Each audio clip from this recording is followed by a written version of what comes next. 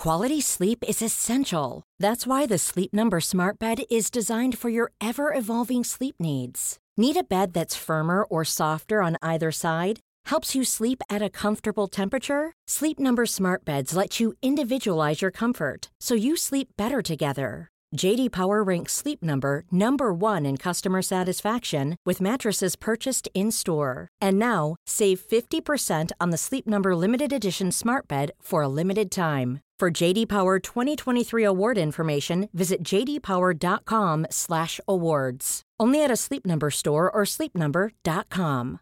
Selling a little or a lot? Shopify helps you do your thing however you cha-ching. Shopify is the global commerce platform that helps you sell at every stage of your business. From the launch your online shop stage to the first real-life store stage, all the way to the did we just hit a million orders stage. Shopify is there to help you grow. Shopify helps you turn browsers into buyers with the internet's best converting checkout. 36% better on average compared to other leading commerce platforms. Because businesses that grow, grow with Shopify. Get a $1 per month trial period at shopify.com/work. Shopify.com/work.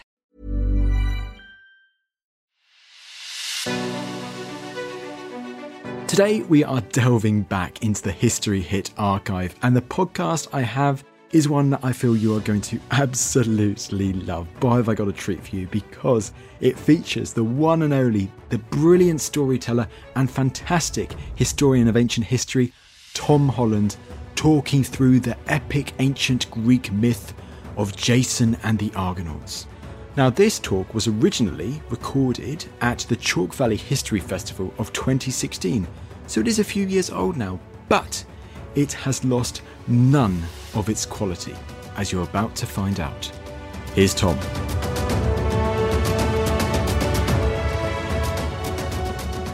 Well, ladies and gentlemen, were I the hero of a Greek myth, I would not need to worry about the appalling arterial traffic in South London, on the M3, on the A303, the tractors that block your path as you're driving into Wilton, the people who drive infernally slowly as you're hurtling towards Ebbsbourne Wake. But unfortunately, I'm not the hero of Greek myth, so I have only just made it. There's quite a lot of mud. I've had to run through the mud. So I hope you'll bear with me if I just try and catch my breath here. And of course, it's incredibly fitting that I should be late and held up by traffic, because the story I'm going to tell you today begins with a flying ram. And not just any ram. A ram with something very, very distinctive about it. But I will come to what is distinctive about the ram in a minute. Because as in a fairy tale, so with this Greek myth, we begin with an evil stepmother. Who is this evil stepmother married to? She is married to Athamas, the king of Thessaly. And had I been efficient and got here an hour ago, I would have been able to load the map on my memory stick, which is currently in the car that my wife is parking. So I'm going to improvise. Imagine, if you will, that this is Greece.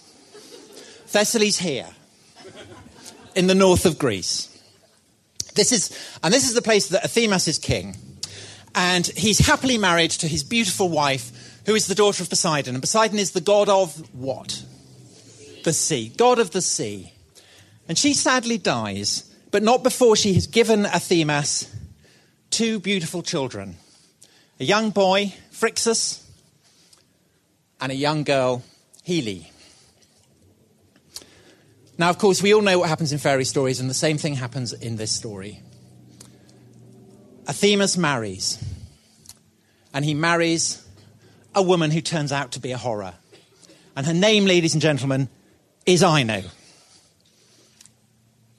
Do you think that Poseidon, who is the grandfather, of course, of this boy and this girl, Do you think that he's going to just sit back in his watery palace and let this horrible woman be beastly to his grandchildren? No. He does what I think any of us would do in the situation. He sends a flying golden ram. We've all been there. We've all done it. But this is the most handsome, the most glorious golden flying ram that you have ever seen. And Phrixus and Heli know what they have to do. They jump onto it, they cling onto its beautiful, curling, golden fleece, and off goes the ram, flying into the sky. And if I had my map, I'd be able to show you where it flew. So again, let's improvise. Let's imagine that these people with the umbrella, that's Greece. The ram flies over the Aegean Sea, and it comes to here, a very narrow passage of water which separates Europe and Asia. And at this point, Heli is so overcome. She's basically... Have you all been on airplanes? Okay, so you know what it's like. After about 2 hours of flight, you want to walk around, don't you? You want to stretch your legs. So Heli gets up and she stretches her legs, a bit like that. And unfortunately, what an airplane has that the Golden Ram doesn't is walls. And Heli accidentally drops off the Golden Ram and plunges into the water below. And from that point on, that passage of water between Asia and Europe is called the Hellespont, after Heli. However, Phrixus stays on through the Hellespont, across the Black Sea, and reaches here, a place called Colchis. And the king of Colchis looks after Phrixus, and Phrixus is so grateful that he sacrifices the golden ram to Poseidon, which I think is kind of horrible when a magical golden ram has rescued you, that you cut its throat and then skin it of its golden fleece. But that's what Poseidon wanted. And obviously you don't just bin a golden fleece. So what the king of Colchis does is Colchis is a place full of witches, full of witchcraft, full of sorcery.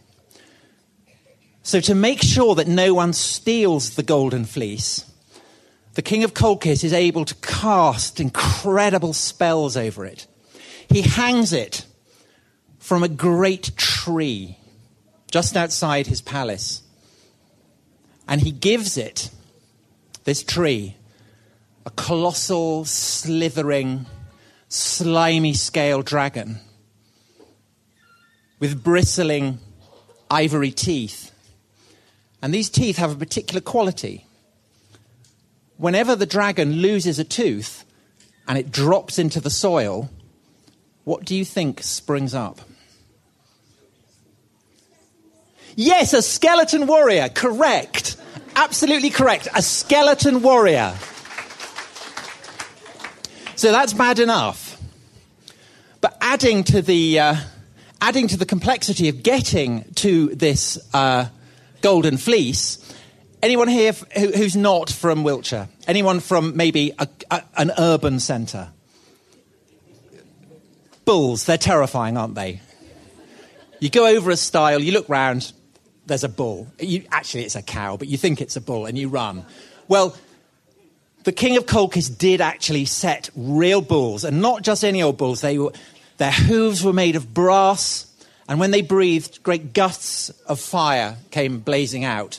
So all in all, it was a challenge to get to. And there, the golden fleece hung. But its reputation spread. And it spread back across the Black Sea, back across the Hellespont, all the way to Greece. And in Thessaly, the kings there began to feel that properly this golden fleece should be theirs. It wasn't something that obsessed them, but it was there at the back of their minds. And one of the reasons that it didn't particularly obsess them was that they had other things on their minds. And one of the things that really concentrated their minds was that whenever there were brothers, they didn't get on. The rightful king of Thessaly was a man called Aeson. And he had a horrible younger brother called Peleus. And so horrible was this younger brother that one day he decided that he was going to try and grab the throne himself. And he got Aeson and he locked him up in a great high tower. And he grabbed all of Aeson's children, slit their throats. And at the very moment this was happening, Aeson's wife was giving birth to their youngest child. And she was terrified that Peleus' killers might burst in and grab the baby even as it was being born and dispatch it. So what she did, she got the midwives and all the attendants, as the baby was born and started crying, to wail and sob themselves and to pretend that the baby had been born dead. And in that way, the little baby, whom the queen gave the name of Jason, was smuggled out of the palace and taken away up into the high mountains that loomed above Thessaly, a place called Pelion. Very, very beautiful. Maybe some of you have been on holiday there. Maybe one day you'll go. Very, very beautiful. And back then, it wasn't a place full of holiday cottages. It was wild and rugged, a place of mystery, a place haunted by gods, by nymphs, and by supernatural creatures. And there was one supernatural creature there in particular who was renowned as the greatest teacher of his day. And he was called Chiron. And Chiron was a centaur. Now, I'm sure that all of you know what a centaur is. It's half man, half, hands up, who knows? Half, yes, half horse. And by and large, centaurs were given to getting drunk and having sort of punch-ups. Terrible on a Saturday evening. You know, you go to a pub, there's a load of centaurs there, you just clear out. You don't want to risk it. But Chiron was different. Chiron was an intellectual. He was a teacher. And so Jason was given to Chiron to bring up.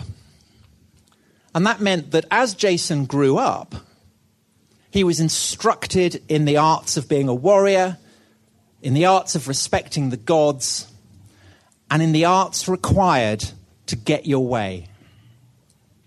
And this mattered because back in Iolcus, the capital of Thessaly, poor Aeson was still locked up in the tower, and Peleus was still being horrible.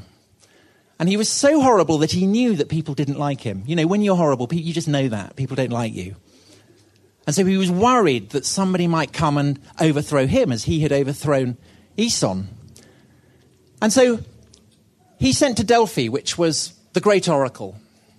Oracle, a place where you go and find out from the gods, you know, what might happen in the future. And the oracle told Peleus just one thing: beware of a man with one sandal. Chilling words. And so everyone who came into Iolcus, Peleus told guards to have a look. In the years past, everyone who came in to Iolcus, ladies and gentlemen, wore two sandals. Except, of course, for those with peg legs. But that didn't count. That would have been cheating.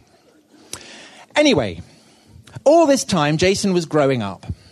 Fine young lad. Handsome, clever, good with weapons, good with his mind. And when he came of age, Chiron took him to one side and revealed the truth of his background.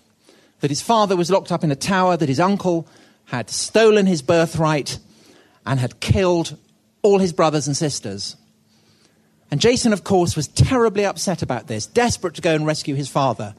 And so he decided there and then that he was going to set off down from the mountains of Pelion and go to Iolcus and confront his uncle.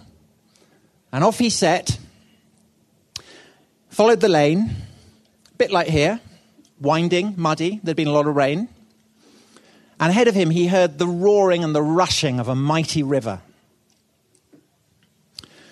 And when he got to it, he saw this is not going to be easy to cross at all. And he dipped his toe in it. And just as he did so, he heard a voice from behind him. It was the voice of an old woman. And the woman said, "Young man." That's my impression of an old woman. "Young man, would you be so kind as to help an old woman across the river?" Now, how do you think Jason responded to that? Did he say, "No, you horrible old woman"? Or did he say, "Of course, because I've been brought up by Chiron and I have incredibly good manners"? What do you think? Yeah, of course. So he shouldered the old woman put her on his shoulders, set off across the river. Very, very, very difficult. Currents very harsh, boulders kept ripping up, tree trunks. But Jason, being a hero, was able to manage it. And finally, he crawled up on the other side, gently eased the old woman down, fell onto the bank, breathing deeply. And as he did so, there was a shimmering of gold. And he looked round, and the old woman was veiled in a beautiful, lustrous mist. And she was rising and rising and rising into the sky. And she was no longer old, she was young and she was beautiful. And she had an imperious air of command. And Jason knew that he was in the presence of a god. And when he looked up at her face, and he saw that this was the face of a queen, he knew who he had carried across the river. Do we know who the queen of the gods is? The wife of Zeus, the king of the gods. Let's have yes. Hera. Generally a horrible, likes nothing more than persecuting heroes. Those of you who came to hear the story of Heracles may remember Hera was horrible to him. But now, she's on Jason's right side. And she says to him, "Jason, I will always be there for you. Good luck. Oh, and by the way, you've lost your sandal." And then she vanished. And Jason looked around for his sandal, couldn't find it, but thought, oh well, Iolcus is famous for its shoe shops, like Salisbury. Not to worry, I'll be able to get a new set there. Went off, approached the city, and of course, the moment he got there, the guards fell on him, hauled him in front of Peleus, and Jason said, "I am Jason, son of Aeson, let him go." And Peleus was on the point of killing him when there was a great rumbling in the palace.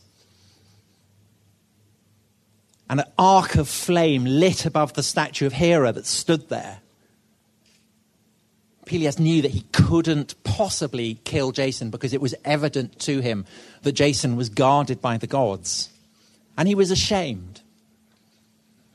And so he didn't kill Jason, and he didn't automatically reject his request. Instead, he says, okay, if you can prove yourself as a hero, then I will release Aeson and let him become king again. However, I'm going to give you a task. And that task, Jason, is that you must go and get the Thessaly Colchis. A long way. Jason accepted, but he knew that he faced a terrible challenge and that he couldn't possibly go all that way on his own. So a bit like the Chalk Valley History Festival has gathered together the greatest historians in the world. So in a very similar spirit, Jason gathered the bravest, the boldest, the most handsome, and indeed the most musical of all the heroes then in Greece. So he got Heracles, the strongest man in the world. He got Castor and Pollux, the amusingly named brothers of Helen. Children, ask your parents to explain that to you later. And they got Orpheus, master of the lyre, whose music could charm anyone who listened to it. And a whole band more, the greatest crew ever. And he built a mighty ship. And do you know what the name of the ship was, anyone? Let's go in the back. Yes. Yes. The Argo, yes. He called the ship the Argo. And so the people who crewed it were called the Argonauts. And before they set off, Jason offered sacrifice to Hera. And there was a crashing of thunder from a clear blue sky. And so Jason knew that Hera was still with him. And bravely they set off all the way to Colchis. Now, to begin with, the journey was uneventful. But then after a while, they started reaching places and passing islands that no Greek had ever been to before. Because you have to remember that this is early in Greek history, and the Greeks had not yet gone very far with their voyages. So this was a journey into the unknown. And it so happened they arrived at an island that none of them had ever been to before. And they landed there. And they got onto the beach, crunching up the shingle. And immediately there was the most disgusting smell. Maybe children, you've had the chance to smell Daddy, say, when he's been out for a very, very long run, or, I don't know, hasn't had the chance to change his shirt, hasn't had a shower. Have you ever smelt your father when he's a bit like that?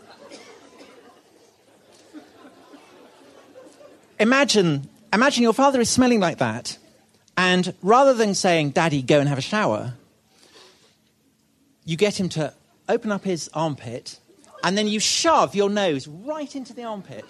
Imagine that. Well, it was 10 times worse than that. These women really stank. And so here was a puzzle. There seemed to be no men, and the women really reeked. What was going on? Well, it didn't take long to find out.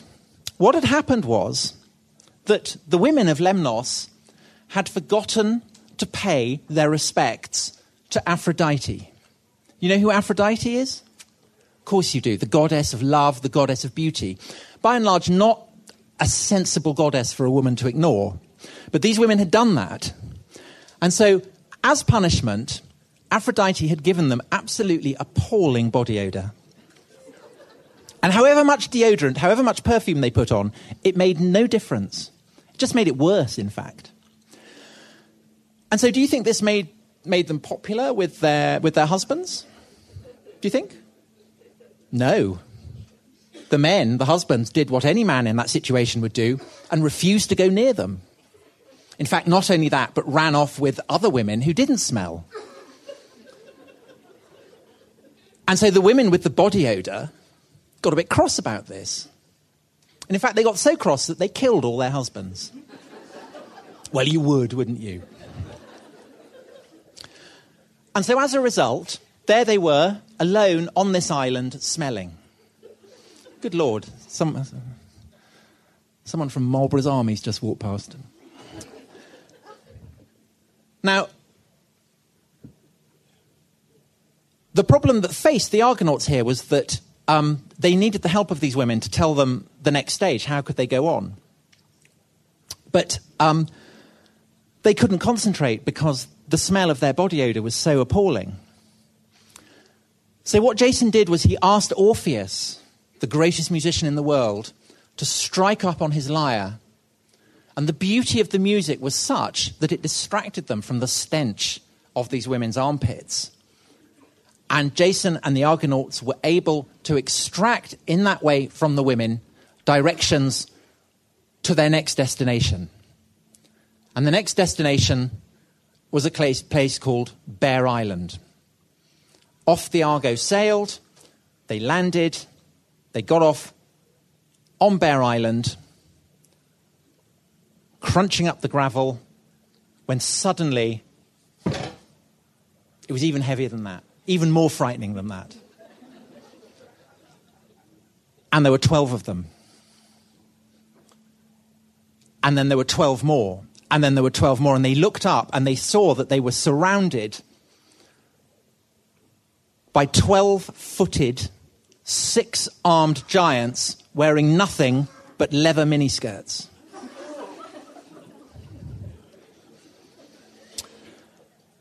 Now, under normal circumstances, to be confronted by a 12-legged, 6-armed giant in a leather miniskirt, that's trouble. Not, however, if you have Heracles, the strongest man in the world, because this, for him, is chicken feed.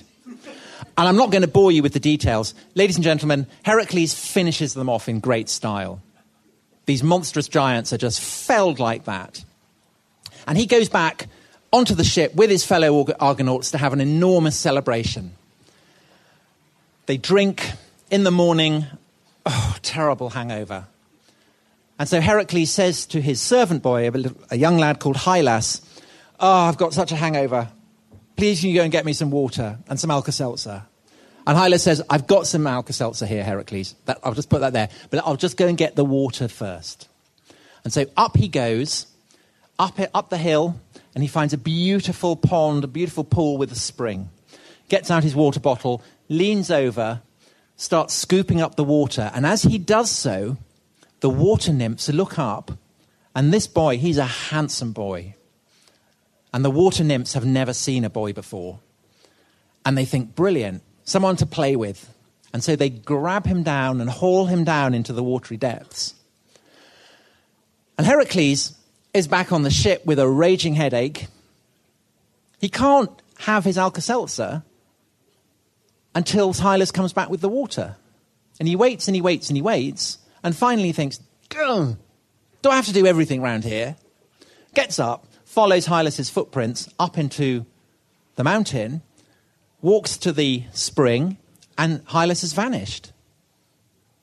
Heracles is distraught, calling his name. He jumps into the pond, can't find him. And Heracles is so upset by this that he goes back and he tells Jason, "I can't go on with this. I've got to stay here and find him." And so that's what Heracles does. And he never finds Hylas. And it's just one of the many miseries that afflict Heracles over the course of his life. But I'm not going to dwell on them because, of course, this is the story of Jason, not of Heracles. But this is the point at which Heracles leaves the Argonauts. On the Argo sails. And the next place they come to is another island. And by this point, they're really hungry. They've run out of supplies, running very, very short. They've only got biscuits with weevils in. So when they land, they're really keen. And they smell delicious wafts of delicious food drifting down towards them. And they go, brilliant, food, supper. Go rushing up. And there they see below them a beautiful palace. Have you been to Greece? All of you been to Greece? Yes? Well, if you haven't, I mean, imagine, if you've been to a Greek taverna, it's outside, there's sort of trestle tables, pillars, little vines, dolmades, kebabs, retsina, all that kind of stuff. That's what it was like. Beautiful. And they go rushing down. There's a king sat there on a throne, and he looks at them, and he's not eating, and they don't know why. And he's sort of going like this to them. They rush down, they reach out, beautiful shish kebab. Jason reaches down, and he's just about to put it in his mouth when suddenly, whole load of harpies come swooping down. Harpies, hideous monsters with bat wings. And they do poos. They fly around, and they just everywhere. Disgusting. All over the food. And then they wee. So that by the time that they finished with it, every single table is covered in poo and wee. And you've got to ask yourselves, have you ever been so hungry that you would eat something that a harpy has just weed and pooed on? Ever? No. I mean, no, because it's so disgusting. It's far worse than any human wee or poo. Kind of stings and psss. So, the Argonauts realise that this is a real problem because how are they going to eat? And the king tells them that he obviously he annoyed a god. This is what always happens. Kings annoy gods and then awful things happen to them. And ever since he annoyed the gods, they've been sending down these harpies, and he can't eat. He can't eat. And so Jason, clever lad, thinks, how am I going to solve this problem? And so the following day, the food has been laid out. They're waiting. Again, Jason reaches out for a kebab. The harpies come screaming down. Jason gives a sign. As the harpies come down, nets are dropped. And it scoops the harpies up. They're able to rustle them up and kill the harpies. And then they have the most enormous feast. And the king is so grateful that he tells them about what is coming up. And it's something even worse than smelly women and giants in miniskirts and harpies that poo all over your food. It's the clashing rocks. Hey, I'm Ryan Reynolds. Recently, I asked Mint Mobile's legal team if big wireless companies are allowed to raise prices due to inflation. They said yes. And then when I asked if raising prices technically violates those onerous 2-year contracts, they said, "What the f*** are you talking about, you insane Hollywood ass?" So to recap, we're cutting the price of Mint Unlimited from $30 a month to just $15 a month. Give it a try at mintmobile.com/switch. $45 up front for 3 months plus taxes and fees. Promo rate for new customers for limited time. Unlimited more than 40 gigabytes per month. Slows full terms at mintmobile.com. Quality sleep is essential. That's why the Sleep Number Smart Bed is designed for your ever-evolving sleep needs. Need a bed that's firmer or softer on either side? Helps you sleep at a comfortable temperature? Sleep Number Smart Beds let you individualize your comfort, so you sleep better together. J.D. Power ranks Sleep Number number 1 in customer satisfaction with mattresses purchased in-store. And now, save 50% on the Sleep Number Limited Edition Smart Bed for a limited time. For J.D. Power 2023 award information, visit jdpower.com/awards. Only at a Sleep Number store or sleepnumber.com. Hello, host of Dan Snow's History Hit podcast here. History isn't just dates and facts, it's about the incredible stories that shape our world. 3 times a week on my podcast, my expert guests and I bring you extraordinary stories of heroism, discovery, mystery, and power. Expect tales of lost tombs, daring escapes, power-hungry rulers, and those determined to bring them all down. If you're a history lover or just looking for a good tale, you'll want to check out Dan Snow's History Hit, wherever you get your podcasts. The clashing rocks smash into each other and then withdraw, smash into each other and then withdraw. And they do this at the Hellespont, the place where poor Haley dropped into the sea. So that little border between Europe and Asia. And it stops people from sailing between the Black Sea and the Aegean. Guards the tomb. No one can pass it. And the king says, "You'll never get past. There's no way." But Jason knows that he has to do it. And so bravely on he sails. And they're approaching the clashing rocks. And he sees them and they are frightening. They're like a pair of giant black rock knives. Imagine slicers coming out and going like that. You wouldn't go through it. And Jason's looking at it and thinking, oh, God, this is terrible. We're going to get cut in two here. And then he hears a voice in his ear. And he looks around, there's no one there. It's Hera. And she says, "Watch the bird." And Jason looks and he sees that there is a seabird. And the seabird is fluttering outside the rocks. And as the rocks start to withdraw, so the seabird darts in through and gets through and loses only a few of its tail feathers as the rocks come back. And Jason realizes this is the way to do it. So he tells the oarsman, let's float right the way up to where the rocks are. And then as they touch and start to withdraw, I will give the sign, and then we just row like hell. And that's what they do. The rocks withdraw. Jason goes, now! Pulling on the oars through. The rocks are coming back, slicing back. Will they make it? Will they make it? Yes, ladies and gentlemen, they make it. They make it through. And at that point, there is a great shuddering, moaning, grinding sound. The rocks judder back. There's a crunch, and then they freeze. And from that point on, the Hellespont is wide open, and people are able to travel up and down it. And to this day, that's what still happens. So you can sail from the Aegean now to the Black Sea, and the reason that you can do that is entirely thanks to the Argonauts and to the cleverness of Jason and to the inspiration of Hera. And that, ladies and gentlemen, is a fact. So, Jason and the Argonauts have achieved the seemingly impossible. Ladies and gentlemen, they have sailed from Thessaly across the Aegean. They have made it through the terrifying clashing rocks, and they are now into the Black Sea up here.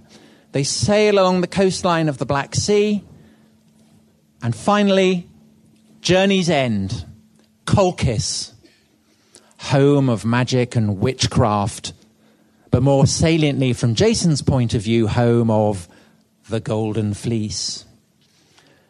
And so Jason lands, and he comes to the king of Colchis, who is a man called Aeetes. And Jason says, "O king, I have come all the way from Thessaly. I've bought you a lovely bottle of Retsina. I've bought you a little glass thing. You shake it up and down, and snowflakes fall over it. It's a little model of a thing called the Acropolis. You'll love it. And I bought you a bottle of olives. Could I possibly, in return, have the Golden Fleece?" And Aeetes says, "You've got to be joking. The Golden Fleece is the most precious thing we possess, and I will allow no one to have it unless he passes a fearsome test. Come, Jason." And Aeetes leads Jason by the arm and takes him through the palace and shows him the great tree on the outskirts of the palace. And there, wrapped around it, Jason sees the terrifying dragon. And in front of the dragon, he sees a field. And in that field are the two bulls, the bulls with the brass hooves and the fire breathing from their nostrils. And Aeetes says to Jason, "You can have the Golden Fleece if you can harness those two bulls to a plow and harvest and plow that field. If you can do that, then I'll let you have the Golden Fleece. Otherwise, no go." So Jason thinks, "Oh, lordy. Oh, I'll give it a go." And so, a bit like you, madam, coming to the country for the first time and gingerly going over a stile, huge herd of cows, putting your towny little toe. Oh, it's a cowpat. Oh. Flinching back over the fence and haring back to the M25. So in a very similar manner, Jason goes over the fence, and the moment he does that, there's a great blast of fire, and he realizes absolutely impossible. It doesn't matter how brave he is, it doesn't matter how clever he is, it doesn't matter how bold he is, how skillful, there is no way he can harness these bulls. Their nostrils just, the fire just comes out. It's impossible. And so he goes back, and he has a terrible night. He doesn't know what he's going to do. However, Hera is looking out for him. She's been following his progress with great interest. And she notes that, this is a problem. And so what Hera does is she goes to Aphrodite. And she says, "Aphrodite, I want you to do me a favor. Look down into the palace. You see Aeetes?" "Yes," says Aphrodite. "Okay, next door, do you see Aeetes' daughter, Medea? See her?" And Aphrodite says, "What? That incredibly beautiful princess?" And Hera says, "Yes, that's the one." And Aphrodite says, "I do. And Hera says, I want you to make her fall madly in love with Jason. And Aphrodite says, sure. And Medea is lying in her bedroom, and suddenly she starts thinking about Jason. Phew. He's such a hunk. And he's got such great sea legs. There's nothing about him that Medea doesn't like. And Medea comes to Jason in the middle of the night, when Jason is sitting there thinking, oh, what am I going to do? And Medea says, listen, Jason, I'm not going to beat about the bush. We women of Colchis are up front. When we fancy someone, we tell them, I fancy you. Here's the deal. I'm going to help you get the golden fleece. In return, I require you to take me with you, to make me your queen, and never to stop loving me. Okay? And Jason goes, yeah, all right. Okay. So they have a celebratory kiss to mark that.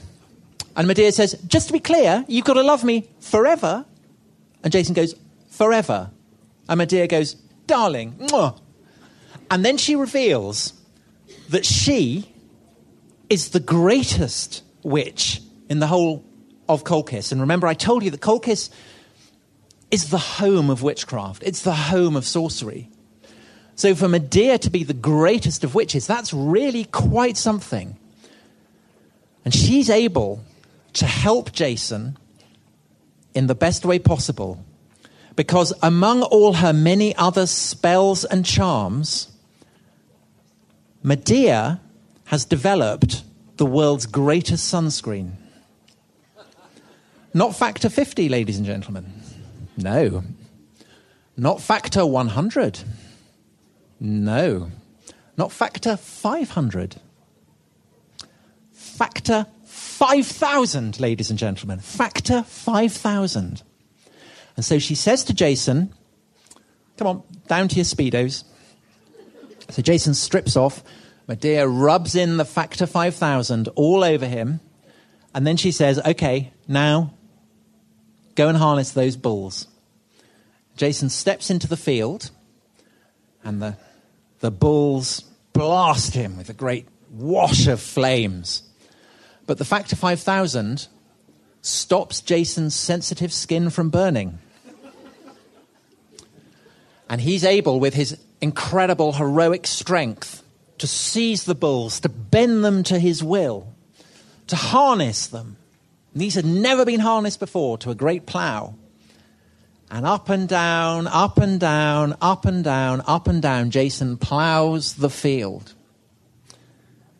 And by the end, the whole court has gathered to watch it, and Aeetes is watching it, and Jason finishes the ploughing, and then he comes to Aeetes and says, O king, I have done as you commanded. I have fulfilled your task. Now may I have the golden fleece? And Aeetes says, very well, Jason. You may have it tomorrow. Tonight, let's have a great feast to celebrate. Then we'll have a working breakfast tomorrow to discuss it. And then you can take the golden fleece and off you go. And Jason goes, thank you, O king.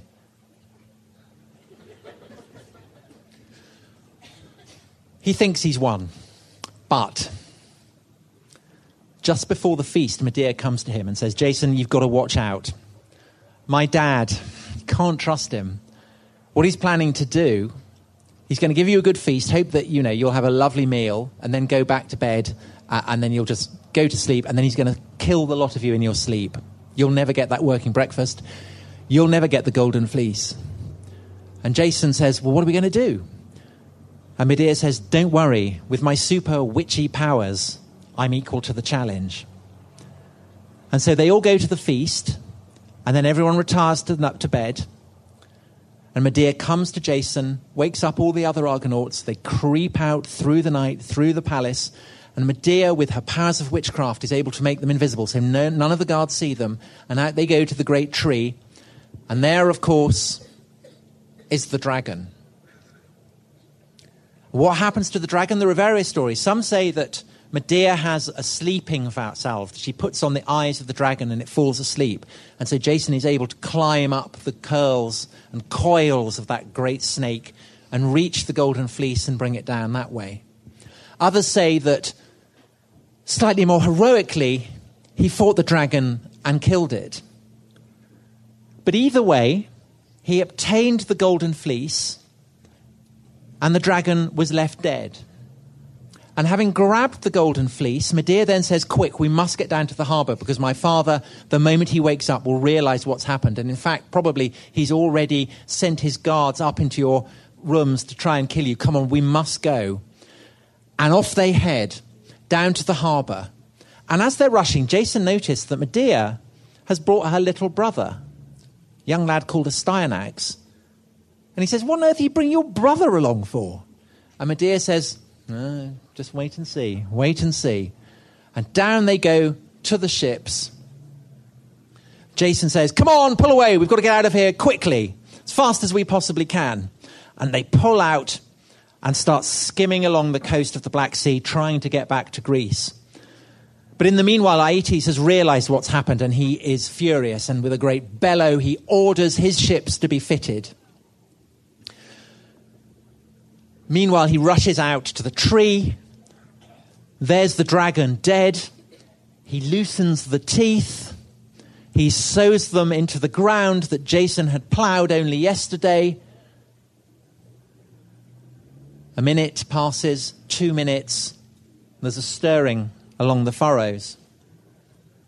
Skeletal fingers start to appear, pulling themselves up. Then skulls appear. Armed with spears, armed with swords, armed with shields, an entire army of skeletons. And Aeetes says, go, skeleton army. I don't know why he suddenly has an American accent, he just does. Go, skeleton army.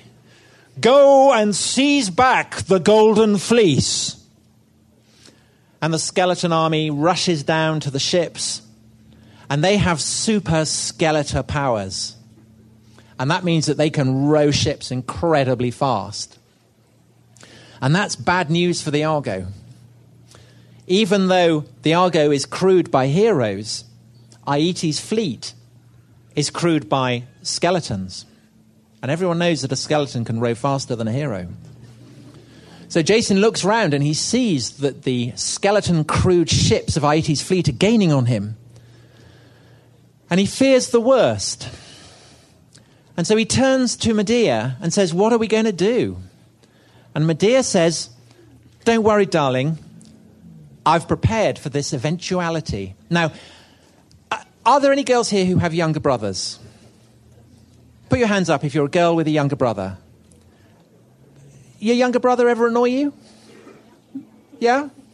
Okay, I'll tell you what Medea does, because Medea found her younger brother really, really annoying. But I really don't encourage you to do what Medea did, because you might get into all kinds of trouble. Because what Medea did was to cut her younger brother's throat, chop him up into little pieces, and then bung him into the sea.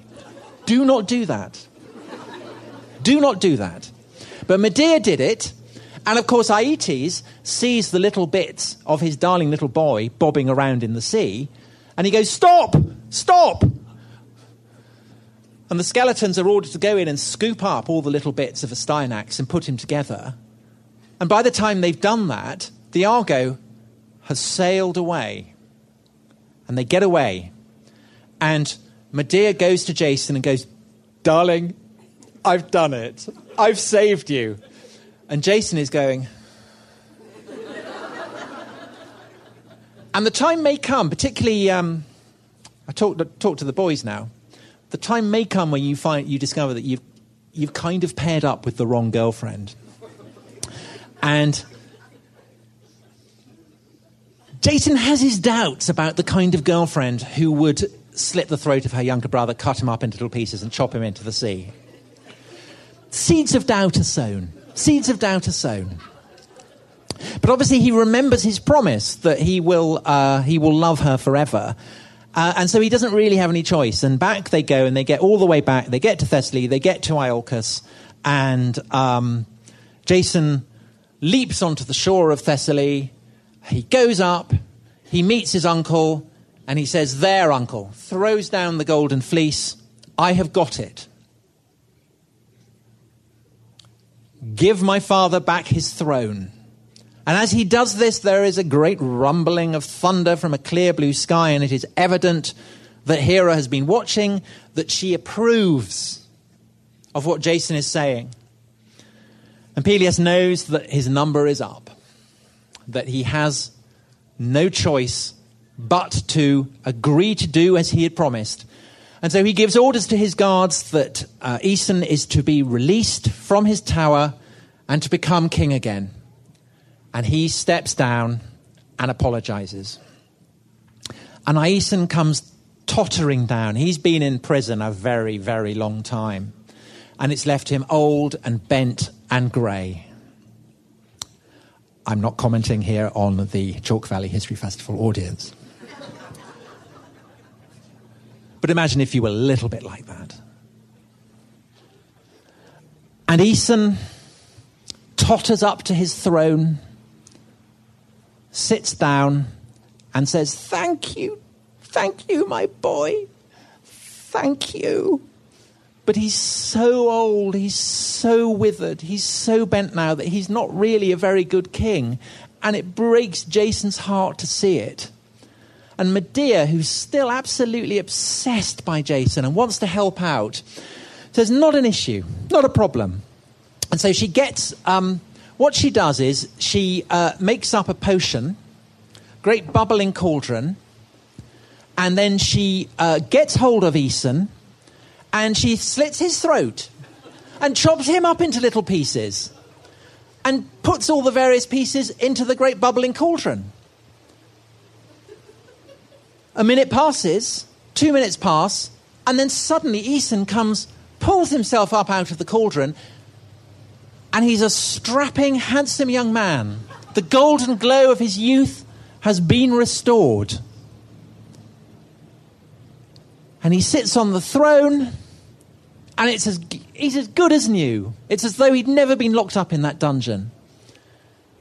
And Peleus' daughters have watched this. And they think, God, we'd love to do that for our dad. And they go to Medea and they say, can we do that for Peleus, please? And Medea goes, sure. Yeah. I'll make the potion for you. Remember, chop him into very little pieces. And so she brews up another potion. And then she hands the daughters of Peleus the knife. They get hold of Daddy. Cut his throat, chop him up into very little pieces, like dicing up a carrot. That's what they do. Shove him into the cauldron and wait for him to come out looking beautiful and young. And they wait, and they wait. And then Medea ladles herself out a bowl of soup, delicious, and smiles at them and saunters off. As I say, a scary girlfriend to have. Anyway, Jason's kind of approves of this, but he's also a little bit unsettled. And so he leaves Aeson he leaves Daddy to rule Thessaly, and he goes off and he goes to Corinth, and he settles there. And he runs a kind of hero agency. So if you've got any giants to kill or dragons or anything, he'll do it for you. And while he's there, he becomes very close with the king of Corinth, and the king of Corinth has a beautiful daughter, and the daughter's name is Creusa. And Jason, who by this point really has quite a few doubts about Medea, ends up falling massively in love with Creusa. And to cut a long story short, decides to dump Medea. And by this point, this is a bad move because they've had children. Medea is still absolutely obsessed by Jason. She doesn't take it well, ladies and gentlemen. She doesn't take it well. And so she pretends, though, that she is. She pretends she's fine. No hard feelings, Jason, whatever, let's move on. Let's stay friends. And in fact, to show there's no hard feelings, I'm going to give Creusa a wedding dress. A magical wedding dress. When she puts it on, she will be transformed. And Jason goes, that's so kind, Medea. I'm so glad there are no hard feelings. Keep all the CDs. It's not an issue. It's not a problem. And so the wedding day comes.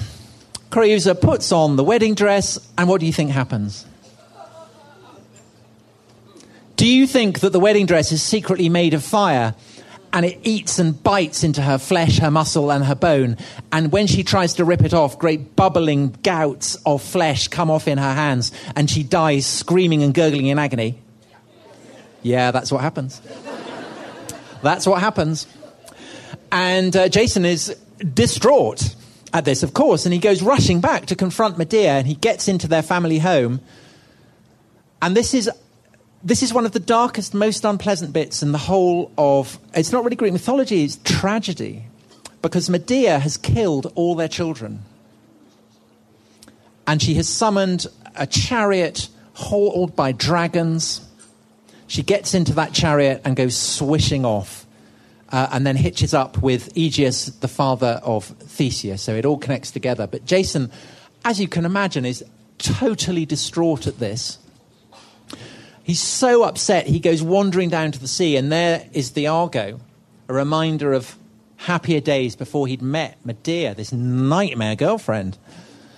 And he sits underneath the prow, and he's so unhappy that Hera, who still loves him, thinks, you know what the kindest thing would be? I'm going to do it.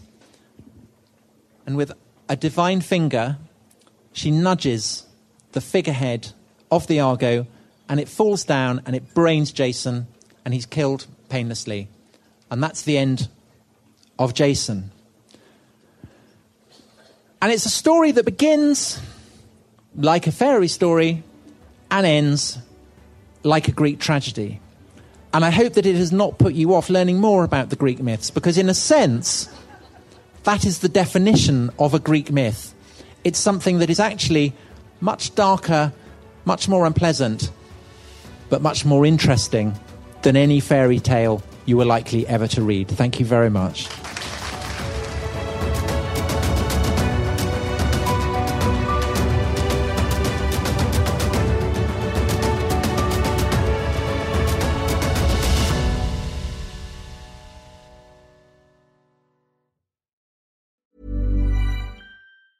Hi, I'm Daniel, founder of Pretty Litter. Did you know cats tend to hide symptoms of sickness and pain? I learned this the hard way after losing my cat, Gingy. So I created Pretty Litter, a health monitoring litter that helps detect early signs of illness by changing colors, saving you money and potentially your cat's life. Pretty Litter is veterinarian developed, and it's the easiest way to keep tabs on your fur baby's health right at home. Go to prettylitter.com and use code ACAST for 20% off your first order and a free cat toy. Terms and conditions apply. See site for details. Planning for your next trip?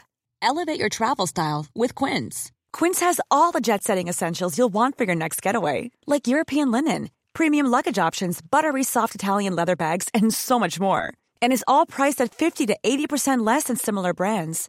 Plus, Quince only works with factories that use safe and ethical manufacturing practices. Pack your bags with high-quality essentials you'll be wearing for vacations to come with Quince. Go to quince.com/pack for free shipping and 365-day returns. Thank you for listening to this episode of The Ancients. Please follow this show wherever you get your podcasts. It really helps us, and you'll be doing us a big favour. Don't forget, you can also listen to all of these podcasts ad-free and watch hundreds of documentaries when you subscribe at historyhit.com/subscribe. As a special gift, you can also get your first 3 months for just £1 a month when you use code ANCIENTS at checkout.